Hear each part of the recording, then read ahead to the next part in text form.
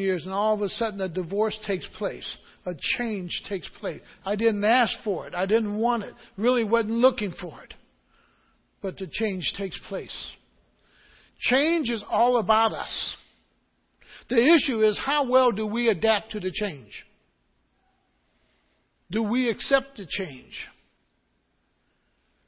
And those are the things sometimes we struggle with.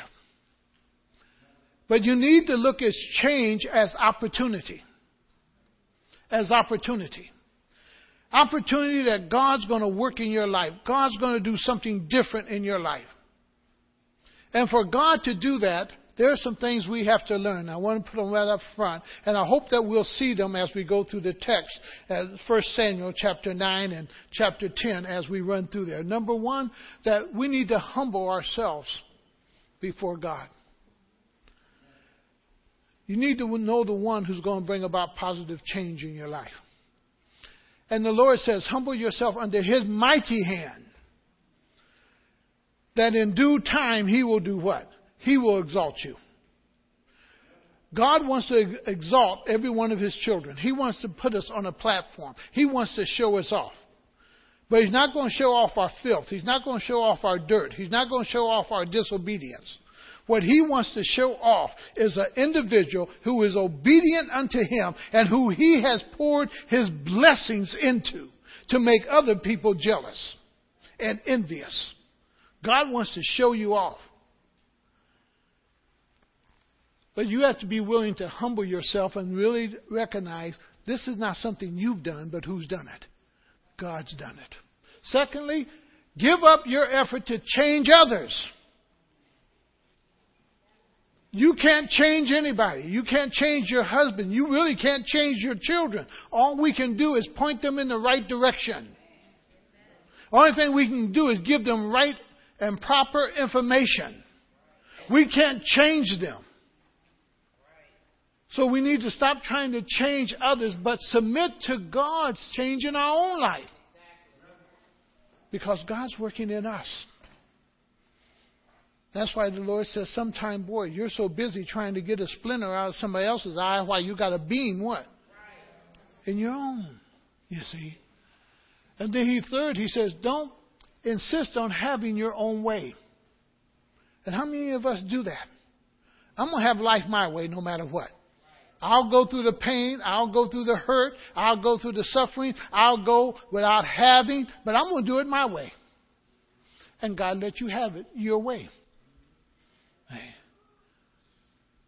Fourthly, admit that God is all powerful and place your life under His control. See, a lot of us have not come to that conclusion that God really is all powerful. That God really can move mountains. God can open doors. God can set me in high places alone. God is all powerful. And because He's all powerful, I can put my life into His hands. And when I do that, I'm obedient to Him. Because who am I trusting for the outcome? God. I'm not trying to finagle the outcome. I'm just obedient, and I leave as Charles Stanley say, leave the results to my God. See? And then he says, submit to God's way.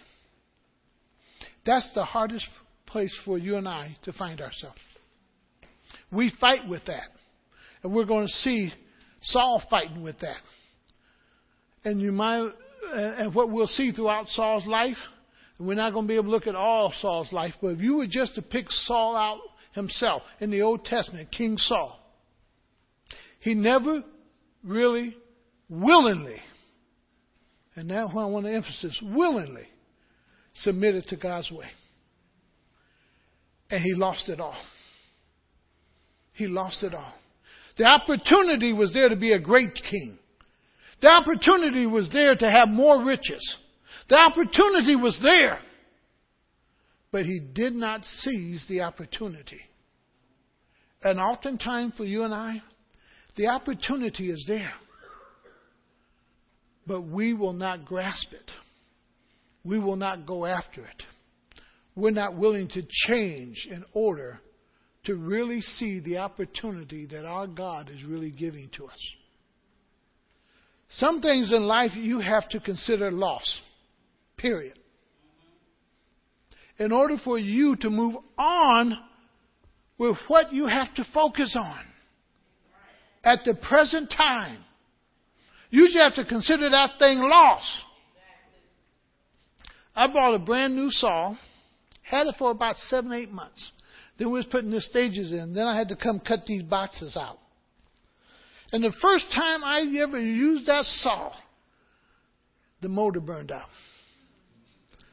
So I wrapped it up, ran back out to the store, told the guy, hey, this thing is the first time I've ever used it.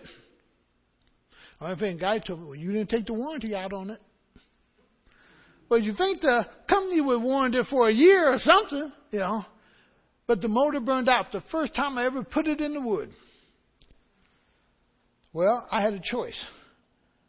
I could keep arguing about the saw, or I could find another means to cut the holes. One or the other. And see, I have that dilemma around my house sometimes. See, Elaine can lose something and move on very quickly. I can lose something. I'll stop everybody in the house. We're going to find this thing today. Now. We're going to stop doing whatever we're doing. The kids used to get upset with me. Because if I didn't find it, everybody in the house stopped. Until we found that one thing. And I got an old raggedy sweatshirt. But it knows how to lay on my shoulders.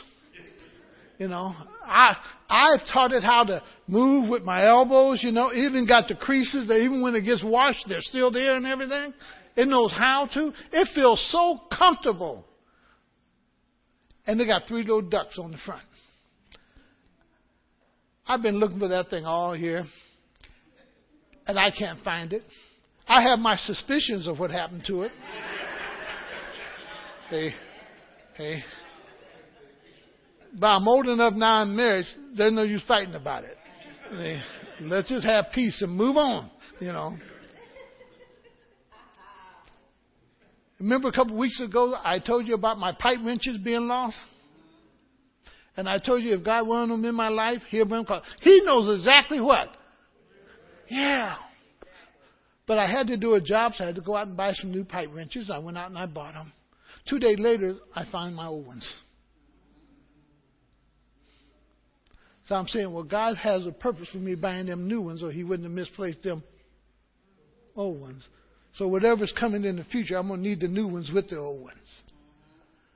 And you need to have this understanding. Whatever God wants in your life that's part of your old life, he'll preserve it or he'll bring it back into your life. No, he'll bring it back. He'll bring it back. And you have to just be ready to make change. You have to see it as lost sometime. Something that you may hold even valuable. It's gone now. However, God knows where it is. If he wants it back in your life, guess what? He has a way of bringing it back into your life. And he'll do it every time. Saul was given a great opportunity. Saul was given a change of a lifetime. An opportunity of a lifetime. And he missed it. He missed it. He missed it because he could not refocus. He missed it because he didn't really care about the things of God. He missed it because he was not willing to really submit to the will of God. He missed so much, all because of his own attitude about what God was trying to do in his life. And you need to understand something. God is working in your life. But it's your attitude, it's your mindset that keeps God from doing his very best in your life. When you go to 1 Samuel 9:2, you hear this about Samuel. There was a Benjamin, verse 1.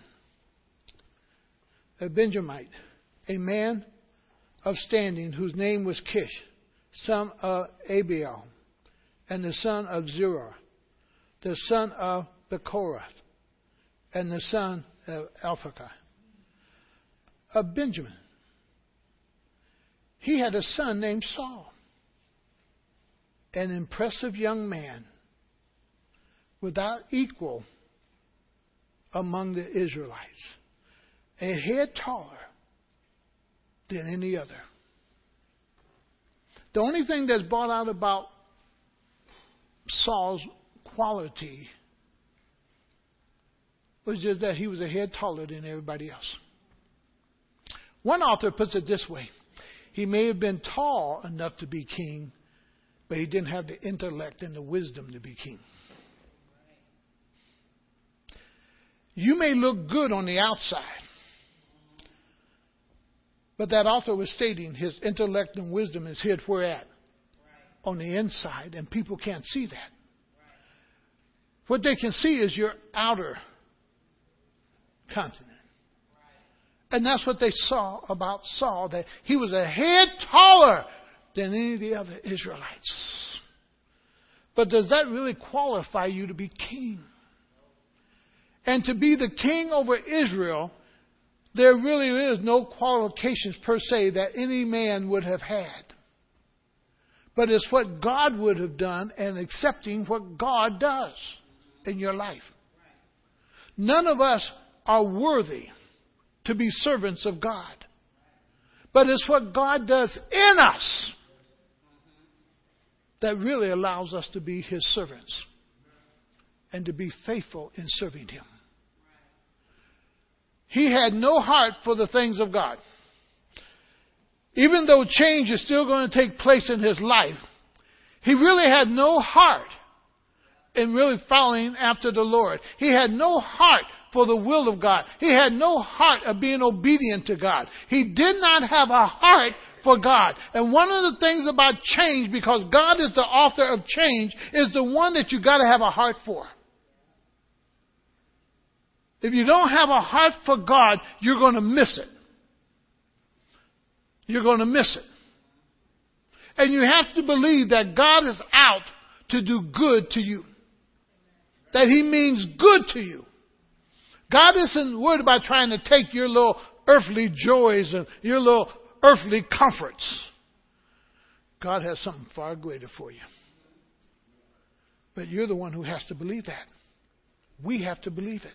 That God has something much, much better for me than what I could ever plan for myself. And Saul couldn't see that. Saul couldn't see that. So he didn't really have a heart for God. And there is no scripture showing that Saul was after God. That Saul was really in love with God. Saul was in love with Saul. He wasn't even in love with God's people. But he was in love with himself. But Saul's father asked him to go do something, to go look for his donkeys, because his donkeys were lost. So in 9:3, we pick up, now the donkeys belonging to Saul's father, Kish, were lost. And Kish said to his son Saul, take one of the servants with you and go and look for the donkeys. And it tells us the places in the following verses where he went to look. He went to Ephraim. He went to these different towns. He's looking for his father's donkeys. And the servants looking with him. I want you to take a note here about Saul. In verse 6, because it's so important. He went looking, but look what verse 6 says and tells us. I'm sorry, go to verse 5 first. When they reached the district of Zupha, Saul said to the servant who was with him, come, let's go back, or my father will stop thinking about the donkeys and start worrying about us. That might be true about the father. The father could say, well, my child's been gone too long, and I kind of wish my child would go ahead and return home. That could be true. But I want you to take and really look at Saul here for a moment, because this is us. The Father can give us a command, and because we've done it for a while, or it becomes hard and we don't see any fruit from it, we begin to do what? Give up. Now, there's an important lesson here in that. And you're going to see it in verse 6 when we look at it. Saul, in one sense, was obedient to his father, that he went and looked for the donkeys. But he did not have the same value for the donkeys that his father had, nor the servant had. And you have to understand, the donkeys at that time was like a man today with his pickup truck. You take Larry's pickup truck from him, you love him. Hey. It's like having a pickup truck that can haul your stuff. It can move your stuff.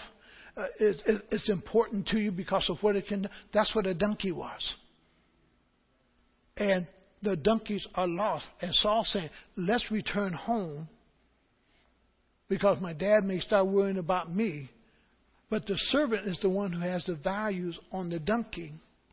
And that verse states something else about Saul. Saul was not thinking about religious folks, or Saul wasn't thinking about God. And it's the servant who says in verse 6, there's a godly man in this next town. Let's go there. Let's go there. Let's go and let's inquire of this godly man. And again, in 5, Saul says, let's go home. But in verse 6, but the servant replied, look in this town, there is a man of God. Now look what else he's going to say about him. He is highly respected. Not only is he a man of God, but he's what? Highly respected. People understand that about a person. If he has the title, he's religious, or he's a man or woman of God. Second question is this: are they highly respected by the people? People can look highly religious. People can have all kind of titles before names. But the issue is, how do the people talk about them? Are they held high in respect? That doesn't say that you like me, but you respect me for what I stand for. Okay? And it says he's highly respected. And then the servant says something else about him. Whatever he says always comes what? It comes to pass. Whatever he says, it comes to pass. He's a godly man. He's highly respected. And what he says comes to pass. Now, Saul really didn't know anything much about this man as far as this. But this servant knew about this man of God, Samuel. Where was the servant's mind as far as God, and where was Saul's mind? Catching the picture a little bit?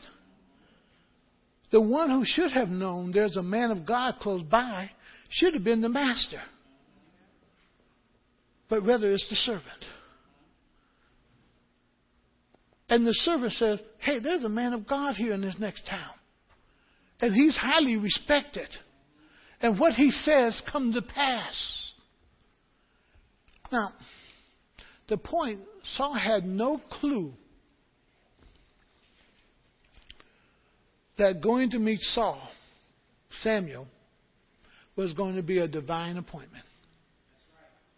Saul had no clue. For God had not even spoken to Saul per se. But the verse tells us that, boy, God did speak to Samuel and begin to prepare Samuel. I imagine Samuel had all kinds of questions. Hey, Lord, what qualifies this man to be king? Lord, how did you find him, Lord? Where is he coming from? But it says that God spoke to Samuel and prepared Samuel to receive. Let me share something with some of you. God has spoken to you to receive certain people who you are to minister to. Now it's a matter of you being obedient or disobedient. You can question the whole outlook of the person, but God brought them into your life. And here with Samuel, he's going to meet this Saul. And I like what one author brings out. Samuel was not somebody you could just run up to and say, hey, I need to talk to you for a little bit. Because he was highly respected, Samuel was like a counselor that everybody wanted to what? See. And you had to make an appointment if you were going to see this man of God, Samuel. But God had somehow put Saul up to the top of the list. And Samuel was ready for him. He didn't know him, per se, because Scripture will tell us that God pointed Saul out to Samuel. And you need to understand something. That's what happens in life. God points out people to us, brings people to us who we are to minister to. And that sometimes troubles us. Because, see, I didn't ask for it. Samuel didn't ask to minister to Saul. Samuel didn't say, oh God, bring a Saul, bring me this person. No, God just in a sense dumps this rebellious man into Samuel's lap that Samuel was supposed to work with. Now Samuel can only do what Samuel is supposed to do and be obedient to God. And that person has to do what they need to do to be obedient to God if the change is going to really take place. Catch that picture. Each one of us are responsible for our obedience to who? Yeah. Not really if I like it, don't want to do it. It's my obedience to God because God's dumped him into my lap, in a sense. When you get into verses 15 through 17,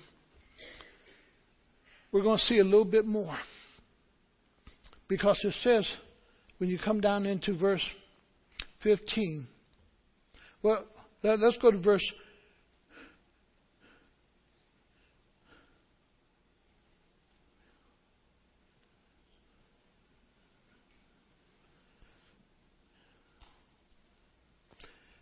8.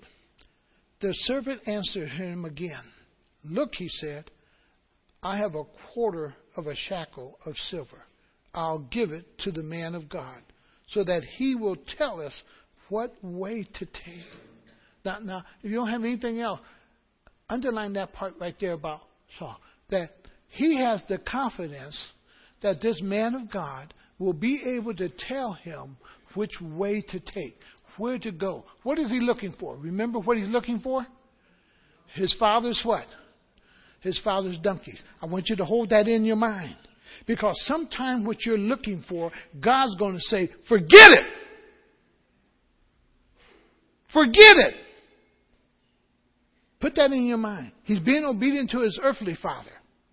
Go look for my donkeys. But when God says forget it, we need to what? Forget it. Forget it. Because God at that point has a higher purpose for us. And he says, I have the money. I have whatever a gift. Because whenever you went to see the man, you leave some type of gift. You would give something to Samuel. And Saul, he didn't have it, but the servant has it. And he's willing to get it in order to get the information about where the father's donkeys are. He's willing to make that sacrifice. When you get to 15:17, he says, now, the day before Saul came, the Lord had revealed this to Samuel. About this time tomorrow, I will send you a young man from the land of Benjamin. Anoint him leader over my people Israel. Now, Samuel only has to be what? Obedient. This is what I want you to do, Samuel. Now, Samuel could question about Saul's character. And I'm quite sure he did by the reaction of Saul and how Saul behaved. That there were some questions about this young man's qualification and his character and his heart and his willingness. But yet, Saul's responsibility is to be obedient, and Samuel's responsibility is to be obedient. If positive change is really going to take place, one person can tell you everything that God wants from you. They can even help you move out of your miserable situation. They can change your locations. They can set you up. But that old proverb about you can take the boy out the country, but you don't what? And that reverses. You can take the boy out of the city, but the city's still in there. And that's what's happening with Saul. God wants to make the change, and Saul's going to miss this great opportunity of God changing his life, of God moving upon his life.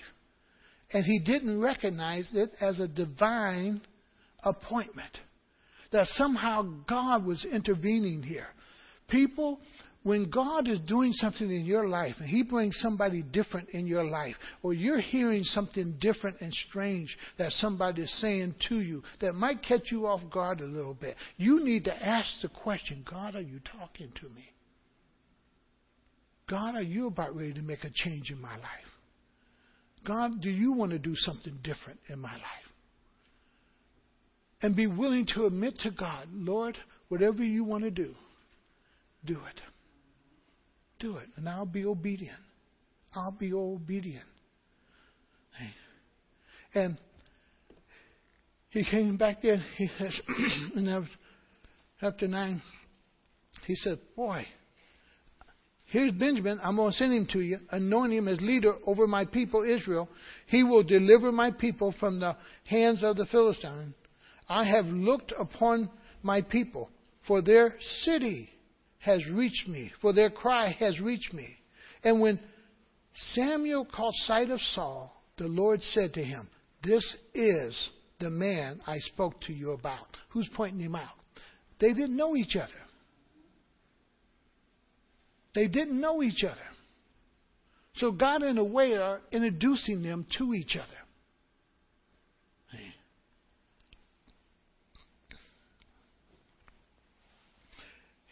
When you get into verse 18 of it, you really see they didn't know each other. Saul didn't know Samuel. And the question comes in, why? Come to verse 18 with me. Saul approached Samuel in the gateway and asked, would you please tell me where the seer house is? I am the seer. They didn't know each other. This is their first time meeting each other. But God set this divine appointment up.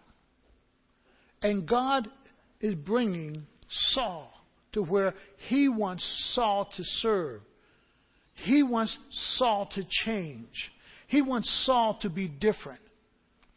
God can want it. God can desire it. But God will not force it on us.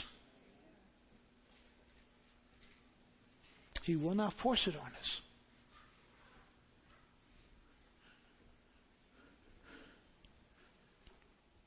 He goes a little further in 19. He says, I am the seer.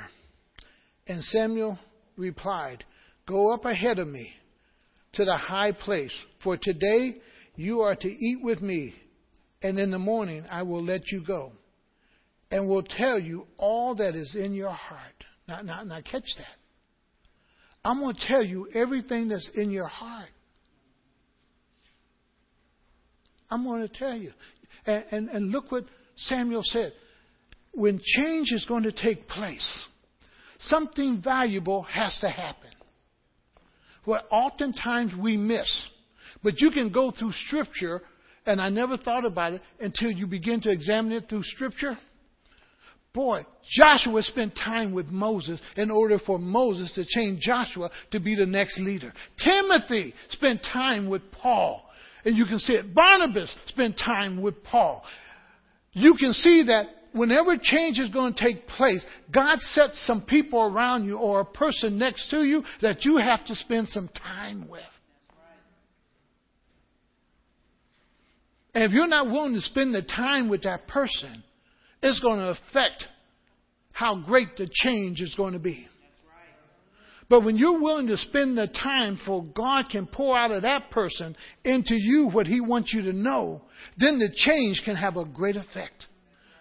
But even after you receive the knowledge of it, because you can be a hearer of it, but you do not really receive it inwardly, where you are embracing it. Saul heard it, but he didn't embrace it. He's hearing, but he did not embrace. He never allowed his will to become God's will. But Samuel's making it very clear to him. We're going to spend some time together. And I'm going to tell you everything that's on your heart.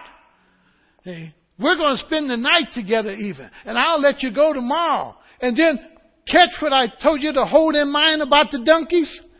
Look what he says in that verse then. Boy, I am the seer, Samuel replied. Go up ahead of me, the high place, for today you are to eat with me, and in the morning I will let you go, and will tell you all that is in your heart. Look at verse 20 now. As for the donkeys, you lost 3 days ago. Do not worry about them. They have been found. In other words, God knows where the donkeys are. You don't, but God does. They're doing well. They're okay. God's taking care of them. Well, what God is concerned about is this, is you. How many of you can catch that? And you're going to find through this story, and in a sense in life, Saul never lets go of the donkeys. When you are not willing to let go of your past, you can't see your future. Even though God gives you a vision of it, you can't see it because God can't take your eyes off your donkeys.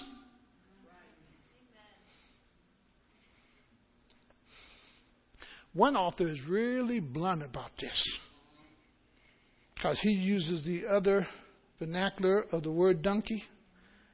And he says, you can't take your eyes off your own.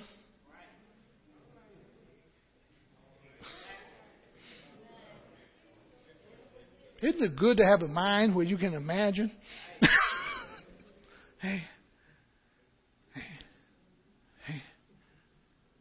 And you can't go any further because you can't get your eyes off your donkeys. That you got to still deal with your past. Hey. And he says, boy, don't worry about them no more. Don't worry about them anymore. Because God is going to give you a new charge. God wants you to do something different. And he tells him right there what God wants him to focus on. He says, boy, as for the donkeys you lost 3 days ago, do not worry about them. They have been found. And to whom is all the desires of Israel turned, if not to you? Huh? All Israel's desires are turned to me now? I got to take care of Israel? I got to deal with these people? I got to be God's servant, God's king in serving these people? Saul very quickly says, I don't want it. And sometime when God brings opportunity before us and change before us, guess what we say? I don't want that. I don't want that. From our perspective, it looked like it's going to be too hard. But the part that we don't understand is this. If we say yes, God will do it. God's just going to use me as a figurehead, as a figure to be used to work through. But God will do the work. I just got to say yes. and let God do it. And look what else he's going to say. And Saul answered. Now listen to his answer to Samuel. But am I not a Benjamin from the smallest tribe of Israel? And is not my clan the least of all the clans of the tribe of Benjamin? Why do you say such a thing to me? Does it sound like Moses? But the difference with Moses is that he accepted with a willing heart and trusted God. And he says, why are you saying such things to me? I don't want to. I didn't ask them. I come here to find out where them donkeys were. I didn't come to find out about this. I want to know where my donkeys are. That's where his mindset is at. On his past. On his donkeys.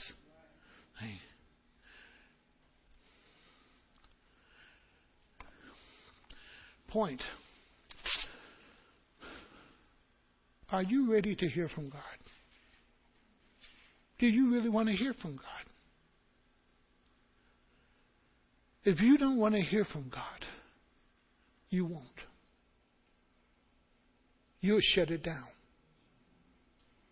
Even though somebody is speaking truth to you of what God wants for your life, of what God is trying to make changes in your life, you'll shut it down. You will hear, but you will not hear. Remember, the Lord says they have ears to hear, but they choose what? Not to hear. They have eyes to see, but they choose not to see. At least they would understand. We shut it down. We shut it down. We choose to shut it down. Because God has brought this man into our life, this divine appointment he brought, that Samuel would explain everything to him. And even tell him about his own heart.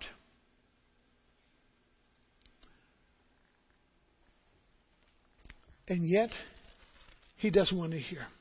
So when you get over to 1 Samuel 25, look at verse 25, 9:25, chapter 9, verses 25 to 27. Listen to how Saul is going to talk to him. Now remember, Saul said, come on, we're going to go home this evening. We're going to break bread together, and I'm going to sit and I'm going to tell you everything that's on your heart, and I'm going to let you know. You don't have to even worry about the donkeys. They're okay. They're being taken care of. But the question really lies, do I want to hear? Are we willing to do what God wants us to do? That's so important. So when you get to 25, he says, after they came down from the high place to the town, Samuel talked with Saul on the roof. What is Samuel doing? He's talking. He talked that evening. Talking this morning. He's talking. He's sharing with Saul. They rose about daybreak. And Samuel called to Saul on the roof, get ready, and I will send you on your way. When Saul got ready, he and Samuel went outside together. As they were going down to the edge of the town, Samuel said to Saul, now listen to this, put it very important. Because sometimes when God wants to talk to you personally, he sends everybody else what? Because God wants your attention. Listen to what he says. Tell the servant to go on ahead of us. And the servant did so. But you stay here a while, so that I may give you a message from God. That I may give you what kind of message? Not my message, but a message from God. One, boy, if the servant may have heard it, he wouldn't know how to handle it, because usually when we hear it ourselves, we don't know how to handle it, let alone somebody else hearing it. Plus, the message was not for the servant. It was for who? It was for Saul. It was for Saul. When God wants to speak to us, believe me, he'll speak. If he has to use the messenger as a Saul, he will do that. The question is, are we willing to hear? In order that the change might take place. He moves on a little bit further. God gave evidence to Saul that this is really God working in your life. And Saul, from first part of 10 all the way down through 8 are things that are going to happen in Saul's life. And he tells him, on your way back home as you travel, you're going to meet up with some other prophets and so forth. And guess what? You're going to join in with them and you're going to prophesy. And God's going to put His Spirit upon you. So God's going to allow him to know. See, when God's changing our lives, He allows us to know, but we have to observe. We have to be willing to step into it. We have to be willing to say yes, Lord, to it. So He allows Saul, to speak, to prophesy. And even the people were caught off guard. And they said, boy, is Saul a prophet too now? That he's prophesying. Is he also? So when you get over into verse 11 of chapter 10, it says, when all those who had formerly known him saw him prophesying with the prophets, they asked each other, what is this that has happened to the son of Kish? Is Saul also among the prophets now? Is that what he's been called to do? One of God's signs for him personally, to know God's working. When God works in your life, He will let you know personally it's Him. If you're willing to acknowledge and willing to see.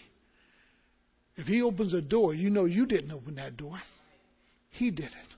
If He calls somebody to come along and befriend you and be kind to you, God's at work.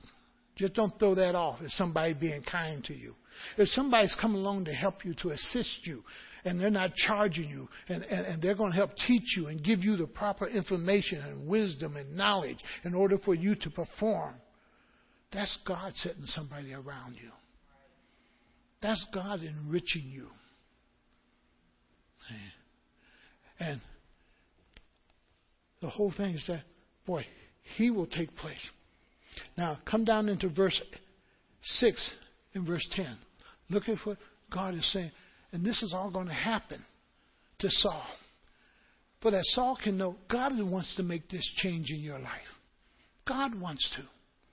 He says, the Spirit of the Lord will come upon you in power, and you will prophesy with them, and you will be what? Changed. Now, understand, there's temporary change, there's ongoing change. Temporary change, you're going to change for a moment. I see you never prophesy. There's going to be a change on you right now that you're going to what? You're going to prophesy. Temporary change. Just for you to know God's working in your life. Let's go a little bit further. Change. And into a different person. See? Now, one of the things that recognize that he changed, he's a different person. When the people saw him who knew him, they no longer just looked at him as what? As Saul. But the question is he a prophet now? So they're not seeing him in the same light they once saw him in. They're seeing him in a different light. When change really going to take place in your life, people will see you in a different light. And he goes on, he says, into a different person. Once these signs are fulfilled, do whatever your hands find to do, for God is with you. Now, that's going to take Saul believing. God says, now, once these signs are fulfilled in your life, do whatever you want to do. Why? God's with you. And you can do that. That's confidence. But you got to believe God is what? With you. And you can start doing what you want to do and let God work through you and let God then just do the blessing. You may not see how it's going to work, but what works for you is obedience. You may not understand how the outcome is going to really come together and really be a benefit to you or a blessing to you. But your job is just to be obedient. And he tells him, do whatever your hands find to do, for God is with you. Do it.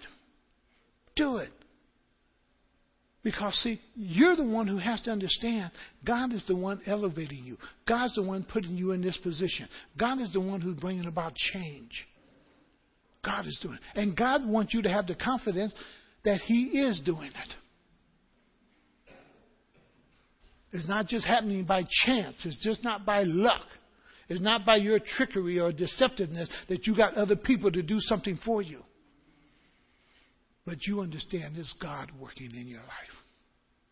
God's making the change. God's making a difference. God's modifying your life. God's adding something into your life. God's doing it. But he says, boy, I'm going to make a change here in this person. And then Samuel gives them instruction. Go down to Gilgal and I'll meet you down there. But how do we know that Saul did not really accept the change that Samuel was talking about? How do we know that? It's because of what Scripture tells us. And I want you to look at it in a way about your own life. In your own life. About what Scripture is telling you. We're often willing to accept the blessings of God, but we're not willing to accept God's way of life. We're willing to accept the things of God, but we're not willing to be obedient to God. Saul was made king, and we all know that.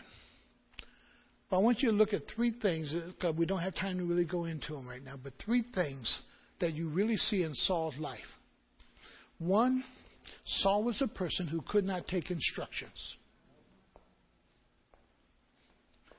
Even when it came to a point when God gave them victory and he was to kill the king and kill all the animals, Saul came up with a reason why he didn't do it.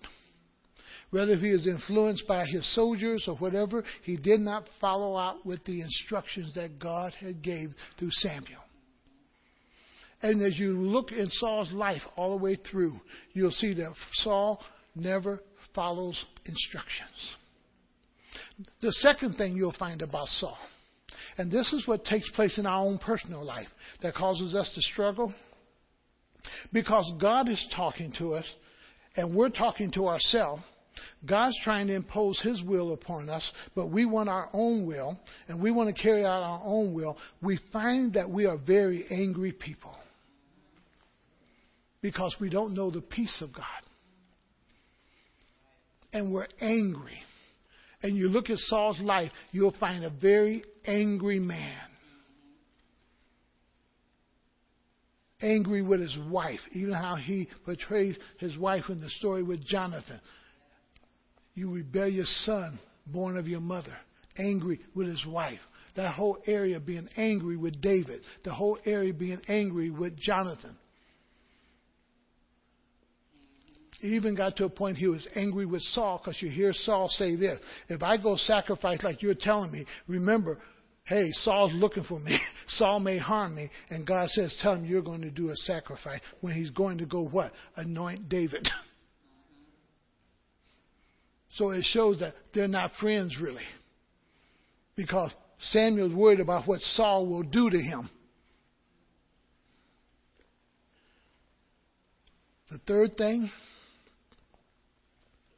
yeah, you want what God has, but you don't want to do it God's way.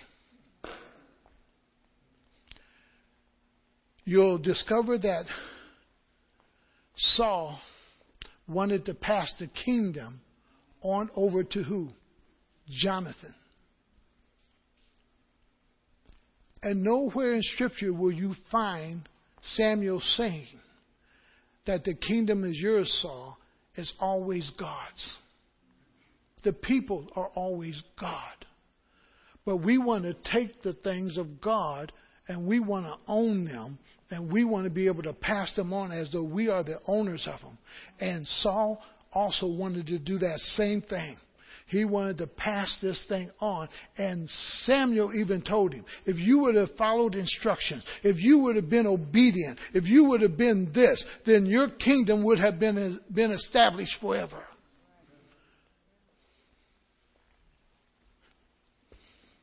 Those are some powerful words, especially since we see David on the scene later on.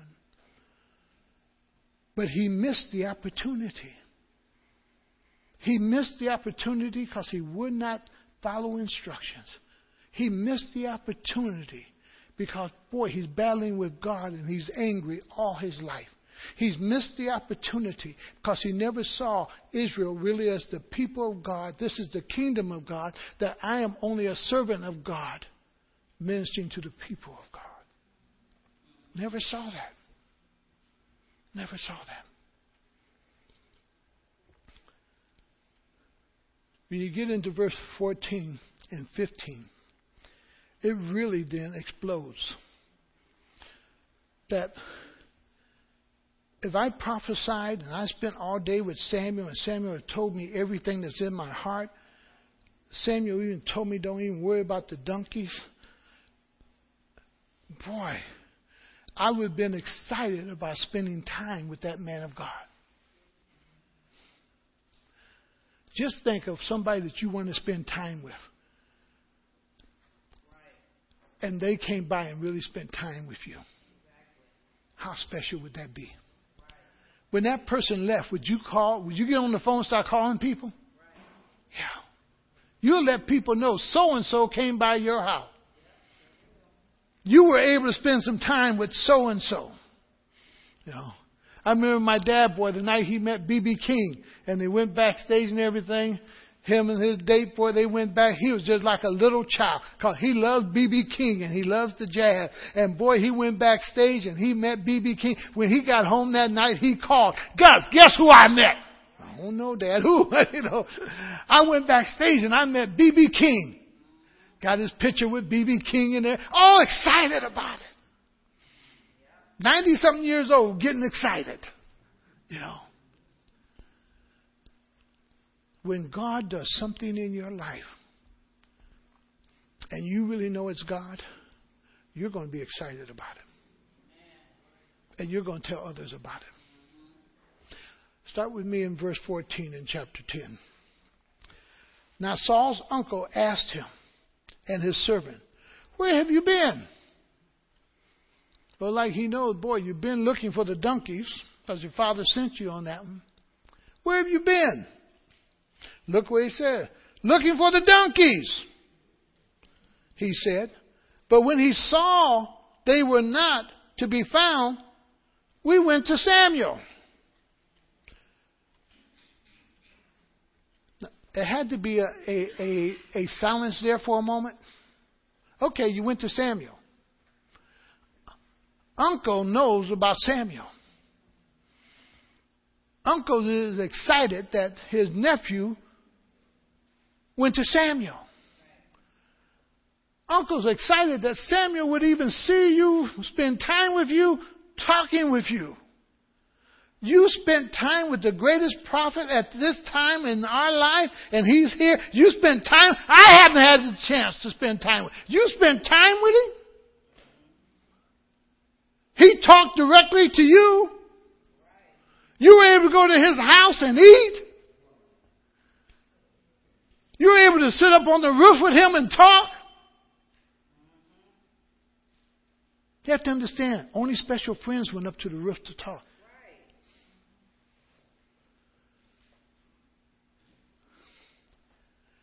Catch this now.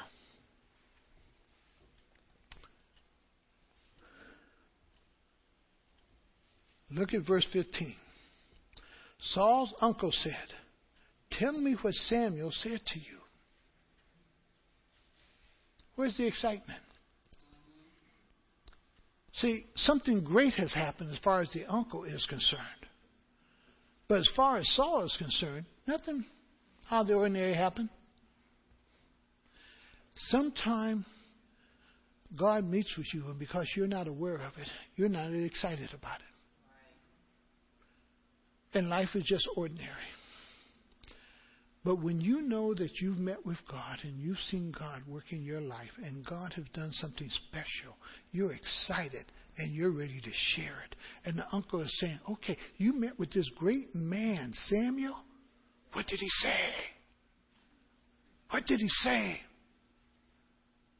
You know, but Saul didn't see anything special about what Samuel had said to him. He wasn't excited about what Samuel had said to him.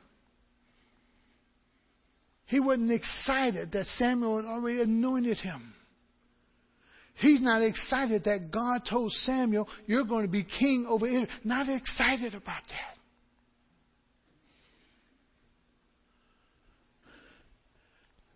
Follow me a little further here. Saul replied, he assured us that the donkeys have been found. He assured us that the donkeys have been found. But he did not tell his uncles what Samuel had said about the kingship.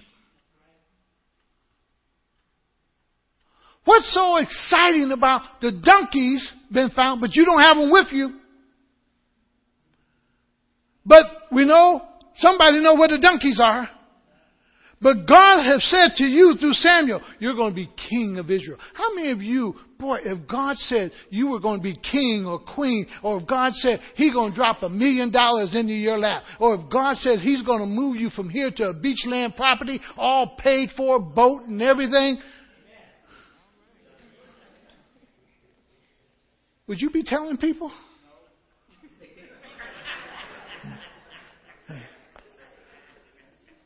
I would use no secondly. I'll tell you what happened, then say, no, you can't get none. See, the whole process is this here. He was not excited about what God has said to him. We ought to be a people who are excited when God is doing change in our lives. But the telltale sign when we're not really willing to do God's will is when we're not excited about what God is saying to us or the changes He's making in our lives. We're not excited about it. And he simply says, boy, what did Samuel say? The uncle wants to know. But he tells him about the donkeys, not about everything else. So where's his focus at? On his donkeys. And catch this. God can be talking to you about your future, and you're only looking at your past. And God can't make you turn your eyes off your past or your present to see the vision of your future. And what God wants to show you is the vision of your future. Not so much your present or your past, but your future. But couldn't get Saul's eyes off of his past that he could see his future.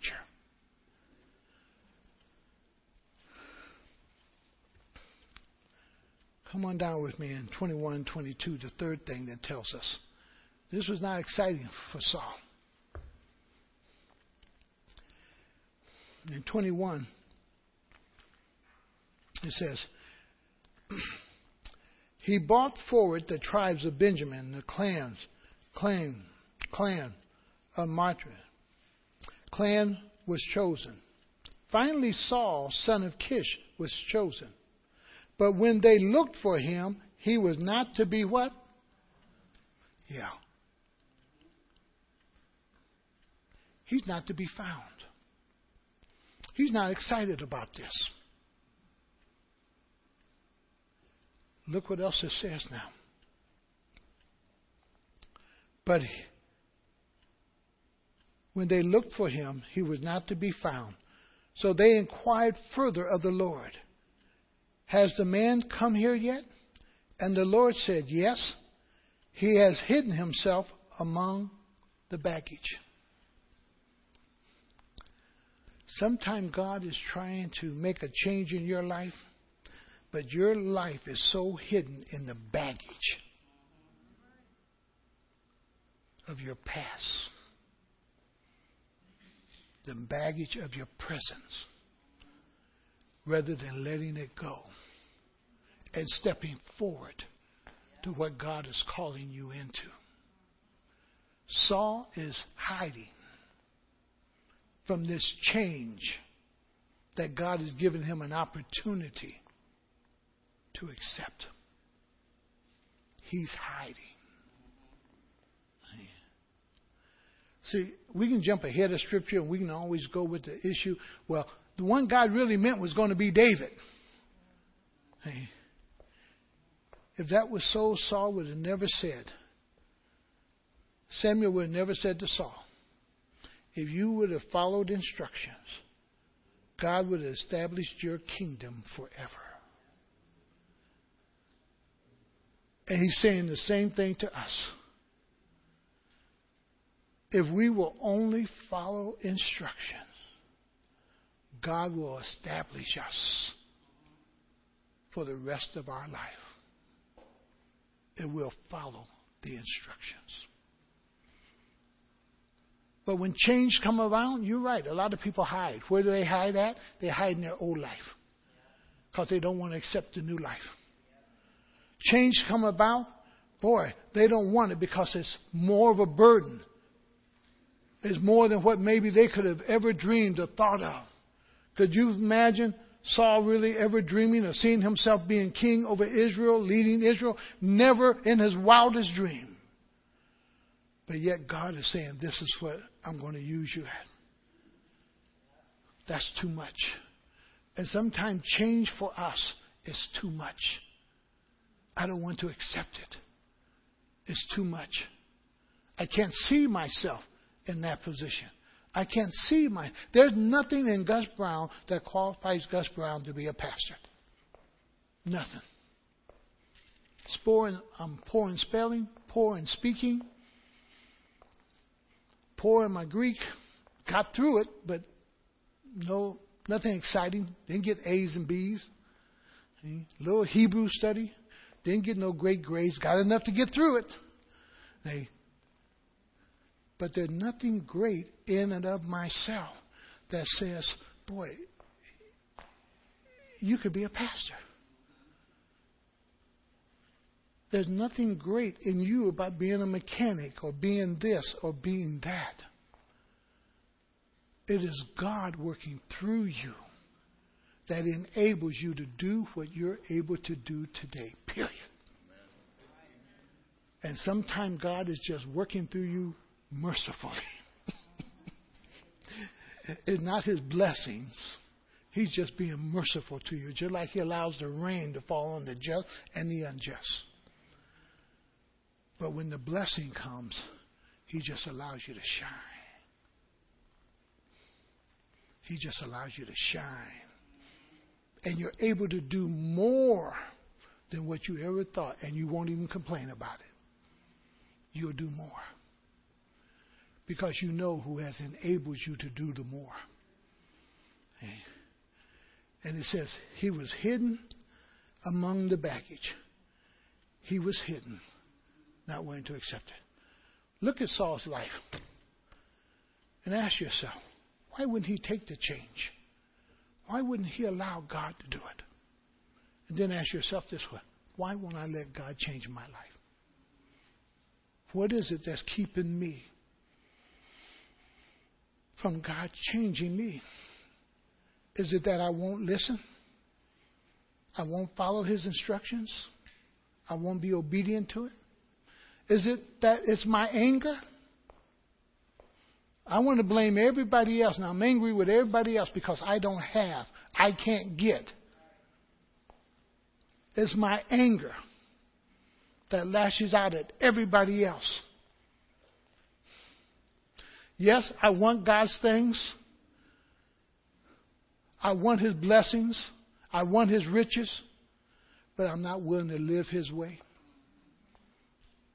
What is it that's stopping you from changing and being all that God desires you to be? What is it? We all can ask that question. I have to ask myself those questions. What is it that's in Gus Brown that stops God's change from taking effect? Let's pray. Father, we thank you, Lord, for your word. And I pray, Father, that we'll even go back over what we've even heard today, and we'll go back through the scriptures to see if it be so. And we'll take even a deeper look at Saul, oh God, to understand that he never had a heart for you. He never was willing to do what you really wanted him to do. And everything he did, oh God, it was always from a selfish perspective. Even though you took him, Lord, from one position with his father and put him in a whole different position as being the head of Israel, his heart was not for you. And Lord, you can change our environments. You can put us in a different place, a different location. You can put us in different places. But, oh God, until our hearts change, until we're willing to be obedient to you, until we're willing to say, yes, Lord, everything else is superficial. It really doesn't have any meaning. That's why we don't hear Saul's name spoken in the New Testament per se. But the people rally around that name of David. Even though Saul was first, he was not the famous one. It was David.